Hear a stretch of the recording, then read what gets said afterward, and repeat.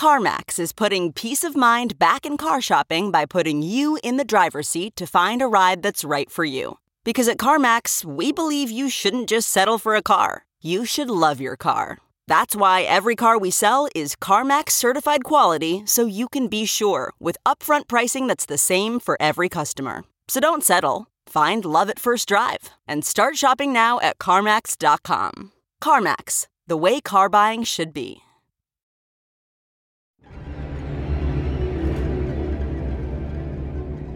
Your homepage for horror is here. Fangoria.com is now live and brimming with the digital horror content you crave. Fangoria.com is your first destination for all the horror news of the day, featuring a constant curation of the Fango team's favorite links from across the internet. They are taking the time to aggregate the most important news in horror in one space to save you time and sanity. You'll also find long-form pieces, deep dives, and daily thoughts from the biggest names in horror, as well as exclusive access to the Fangoria Vault. Right now, all current subscribers to the magazine are automatically members of Fangoria.com. And as promised, the content of the new issues will forever be print only. If you're not already a subscriber, check out the new Fangoria.com for yourself and see the horror right before your eyes. Use promo code POSTMORTEM for 15% off right now. 15% off Fangoria and Fangoria.com. Promo code POSTMORTEM. I'm Mick Garrison. This is the Fun Size Postmortem AMA, where you can ask me anything. And producer Joe is here to do just that. Joe, what have we got in store today? Well, first I thought we'd start with some follow-up. Oh, yes. Michael asks, what movie did you wind up watching at this year's Halloween party? At the Malones. At the Malones. Bill and yes, Cece we talked Malone. last time about the tradition of watching of the movies, and we saw on social media you posted some photos from it, which is cool. Well, this was a bigger gathering than usual. There's always literally hundreds of kids who come trick-or-treating to that neighborhood. Right. And normally there's maybe 6 or 8 of us there, and we huddle back in Bill's home theater, which is quite impressive. Yeah. This time there were more people there, and we spent more time handing out candy and messing around. And so Bill's daughter, Robin, was showing Halloween to her boyfriend who had never seen it. John Carpenter's Halloween. So it's almost embarrassing what a standard movie to be showing on Halloween night. I don't think so. I mean, I try to watch Halloween on Halloween. So. Yeah, it's a good thing. But we dipped in and out. We didn't sit and watch the whole movie. Well, that sounds like it was a fun night regardless. Always. I'm going to butcher this guy's screen name, but Akasatoloco asks. He'll know who he is. Yeah, he'll know. Did you have any problems getting through the airport with the giant werewolf head from the last festival you went to? I was in Sao Paulo, Brazil, and I was gifted a werewolf mask by a makeup effects company that wanted to give me something. And it's beautiful and it's great. And I did not have trouble getting it through the TSA equivalent in Brazil, but they did open it up and were quite amused by having a lycanthrope head in my bag. Yeah. So, what did you say? I didn't need to say anything. They saw what it was and they just started laughing. Well, that's so good. Yeah, better laughing than putting me in handcuffs. Yeah. One big bit of news that has been, I don't know if it's official yet, but rumored and continues to hit all of the social media waves. Craig Cocker asks, what are your thoughts on Disney making a sequel to Hocus Pocus for Disney Plus? Yeah. I read the same things as you do. And I do hear occasionally from David Kirshner, the producer of Hocus Pocus, and who is involved to a certain extent in the new one. I think it's great. All of the 3 lead witches all want to reprise their roles, and I think that's fantastic. Yes. At this stage, anyway, I'm not involved in it. There is a writer at work on a screenplay now, a woman, and I think she'll do a great job. So I'm excited to see what comes of it. I don't feel possessive of it. It feels like the fans are more so. It's been so many years. But I would love to see what somebody is doing with it. Just like they're remaking The Stand. I'm excited about that. Yeah. I think the people, Josh Boone and the people he's got involved, are doing something, really special. And it had 4 times the budget that my Stand. That's right. So it'll be really fascinating to see what comes of it. And I'm eager to wait and see what comes of it, and then if I love it, I love it, and if I don't, I'll keep my mouth shut. That's right. It's got to be pretty cool, though, that 25 plus years later, they're still talking about trying to do another movie. I mean, that's pretty remarkable, especially like with the initial success of that movie not hitting at the box office. Right. I mean, well, it was so smart to put it out in July, though, don't you think? Yeah, July Halloween movie. Yeah, it's funny they did that with Monster House too. That Zemeckis. Oh, the Zemeckis animation thing. Yeah, I always thought it was so strange. I don't know, but with Hocus Pocus is more popular than it's ever been. It's more iconic than it's ever been. Every year it goes up and up and up. So it's inevitable that they would do a reboot or a sequel or something. I'm glad it's a sequel. Yeah, I was just going to say, I prefer the idea of a sequel. I want to see the original Sanderson sisters. Yeah. I'm not nearly as interested in seeing the new generation of Sandersons, I completely agree. All right. Some new stuff. Aunt Shanks asks, have you ever thought about writing a book about your life and career? This is a little bit of a... Is this leading? a leading question. I never have, and I'm not. However, a journalist and author, Abby Bernstein, whom I've known for many years, is actually writing a coffee table biography of me, and it will be out sometime next year. And it's weird and embarrassing, but I can't help but be a little, very complimented by it. I just don't know who's going to buy it since my mother's dead. I don't think that is true. But you've seen some chapters, right? They sent some over to proof. Yeah, I get to read it beforehand, and I've seen the first 5 chapters, and it's pretty exhaustive. I hope not exhausting, but exhaustive, and it just reminds me of how much work I've done over the years, and it makes me tired. Well, I mean, that's also been kind of the crazy thing about AMAs is I feel like we have no shortage of material moving forward. Yeah.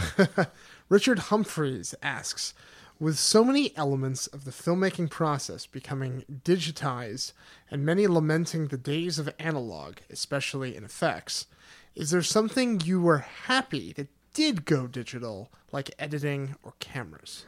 Everything. Anything that makes the process better is an improvement. I am not opposed to CGI.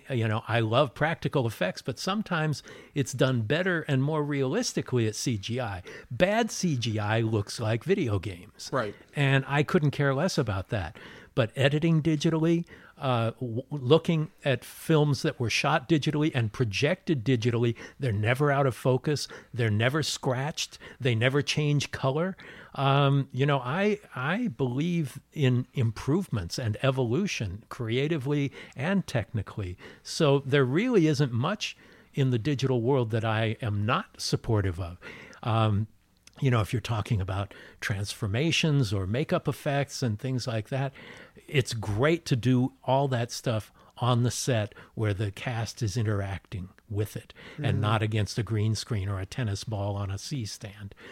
So I love that. There are things that you can achieve that you can't achieve in an analog world. And I think the marriage is there to be made. And sometimes it's made perfectly, and sometimes it is less perfect. And it just...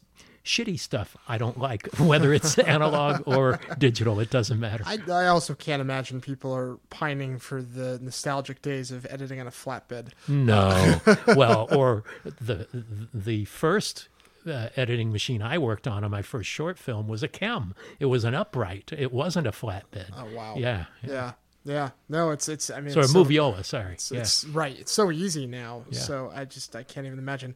William Lowry asks, what are your thoughts on the recent trend where Hollywood is de-aging older actors or even resurrecting dead ones like CG Peter Cushing in Star Wars Rogue One? Well, I think the thing with Star Wars was that it was a tribute to Peter Cushing. Right. And that was lovely. There is that uncanny valley thing going on where he's just not quite human, right. not quite there.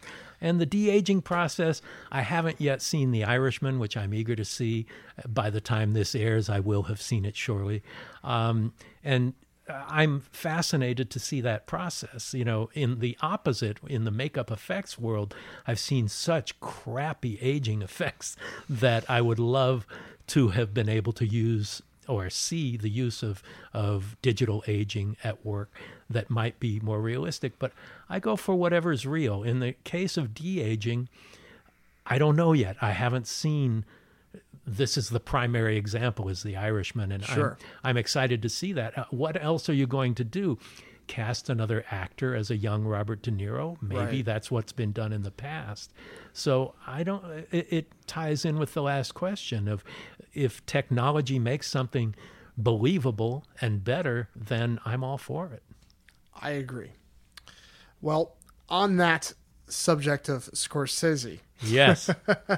Brett asks, Martin Scorsese and Francis Ford Coppola have come out and said definitively that they believe Marvel movies are not cinema. Where do you stand on this issue, Mick? Well, Scorsese kind of backtracked a little bit in New York little Times, bit. a little bit, but So but did Coppola. right. And look, they are cinema, but they're different. I have long said that Marvel movies are more like theme park rides, than they are cinema. But that's valid. You don't want all movies to be the same. The unfortunate thing is that an audience now wants a theme park attraction, that they want, flashy CGI and superheroes and special effects and all of these things. And it does make it more difficult to get character-oriented stories on screens, whether it's in movie theaters or on television. Yeah. Television now is a better place to find good drama than the movie theater is because of that monopolization of Marvel and DC and all of that. It's not just screens too. I mean, they cost so much money to make those movies. They're sucking up all of the resources that could be used to make several other smaller movies. Yeah, and Scorsese made the point that if you're brought up on that, Right. that's what you want. Right. But if you're offered something, he was raised in an era where he studied foreign film, taught foreign film, all of these Right. things. They Yeah. were a part of his life and a part of his maturation process. And when he was growing up as a not healthy kid, all he had was movies. Right. And so to be denied that wide variety of artistry out there, not just artistry, the pulp stuff, the film noirs of the 40s and 50s were not any great works of art considered that at the time. They were Sure. pulpy and kind of trashy and seductive in ways, and now they are classic, beautiful examples of cinema. So to have a variety of cinema is important, and what those giant theme park attraction movies are doing is killing off the opportunities for other subgenres or genres to have a life of their own. Do you think, though, that maybe there's some old man shouts at sky elements to this? I mean, like, could 20, 30, 40 years from now people look back on these Marvel movies and say they are great pieces of work? I'm sure there are people who will say that, I think Joker is really a good movie. Well, that was what I was going to ask. Yeah. Is that's an example, I think, of a movie that takes the material and does something really interesting and different with it. Yeah, but that was almost the norm in the 70s. Right. It's an exceptional movie. It's an exceptional comic book movie too, because it's not all about the whiz bang. It's not Right. all about the assault to the senses. Right now films are sensory rather than storytelling. It'll also cost about a quarter of what these other movies cost. Right. And it's a huge success. I think that's going to have a big impact on what gets made. Well, we might have needed to go through 10 years of vanilla so that we could get something chocolate. And there's, like Scorsese said in his articles, there's great artistry and artistic people at work on these movies. Right. They are not aiming for an art house crowd, but people who make art house movies aren't aiming at an art house crowd either, unless you're talking about The Lighthouse or something. Right. But there should be movies for everybody, but if you are only fed one kind of food, you don't know about the plates from countries around the world, from different experiences, film experiences. And so it does tend to lessen the variety that's available to us and the realization of what's out there. Well, let's tie it in before we wrap. Let's tie it into horror. Okay. And let's bring that kind of debate. We had MJU138 asks, would you rather see a horror movie franchise rebooted or continued as a sequel? And I think this we've talked a lot about how horror franchises, I mean, it's almost the same argument in a way when they're taking up the resources that could go to other original material. What's your thoughts on it? Well, if there were a choice between those two, is there a none of the above? Seriously, I don't care if I ever see a sequel again. I don't care if I see a franchise, either of those choices is unexciting to me. Right. What I am most excited about is somebody who comes up with a vision that I'm not familiar with, or takes a story that takes me by surprise and gives me twists and turns and shows characters I find fascinating. And, if there is a sequel that is validated by its story rather than its financial prospects, then that's something. But for that choice, it'd have to be something specific, because in general, my answer would just be, I just don't care. Well, on that note. Let's do something more positive to end with than that. Yeah, I love everything. So, anyway. Well, thanks for joining us. And you can always tweet us at Mick Garris PM. And you can message us on Instagram at Mick Garris PM and ask me anything. Thank you, Mick. Thank you, Joe. If you're enjoying the podcast, we'd really appreciate it if you would let the world know about it by reviewing and rating it on Apple Podcasts or your favorite podcast app. If you have comments or questions for our Ask Mick Anything shows, send them to producer Joe at Joe Russo Tweets, or to at Mick Garris PM on Instagram or Twitter, or the Postmortem with Mick Garris Facebook page. This is a brand new address, so don't forget it. That's at Mick Garris PM on both Twitter and Instagram. And if you'd like to see my vintage and recent video interviews, making of documentaries, and audiobooks of some of my short stories, go to my website, mickgarrisinterviews.com.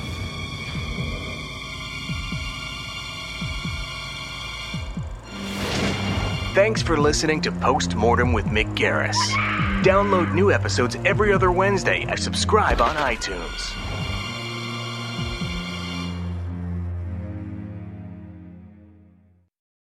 Calling all coffee drinkers. If you've been trying to enhance your daily coffee routine, then Quest has got your back with their brand new iced coffees. Now available in 2 delightfully delicious flavors that'll be sure to add an extra pep in your step: vanilla latte and mocha latte. Quest has been on a mission to help fuel you with protein-forward foods you'll love. Each bottle of Quest iced coffee is packed with 200 milligrams of caffeine, the same amount as 2 cups of regular coffee, plus 10 grams of protein per serving to help you supercharge your day. And did I mention that they only contain 1 gram of sugar? It might just be time to cheat on your iced coffee with iced coffee. Find Quest iced coffees on Amazon.com/Quest Nutrition. That's Amazon.com/Quest Nutrition.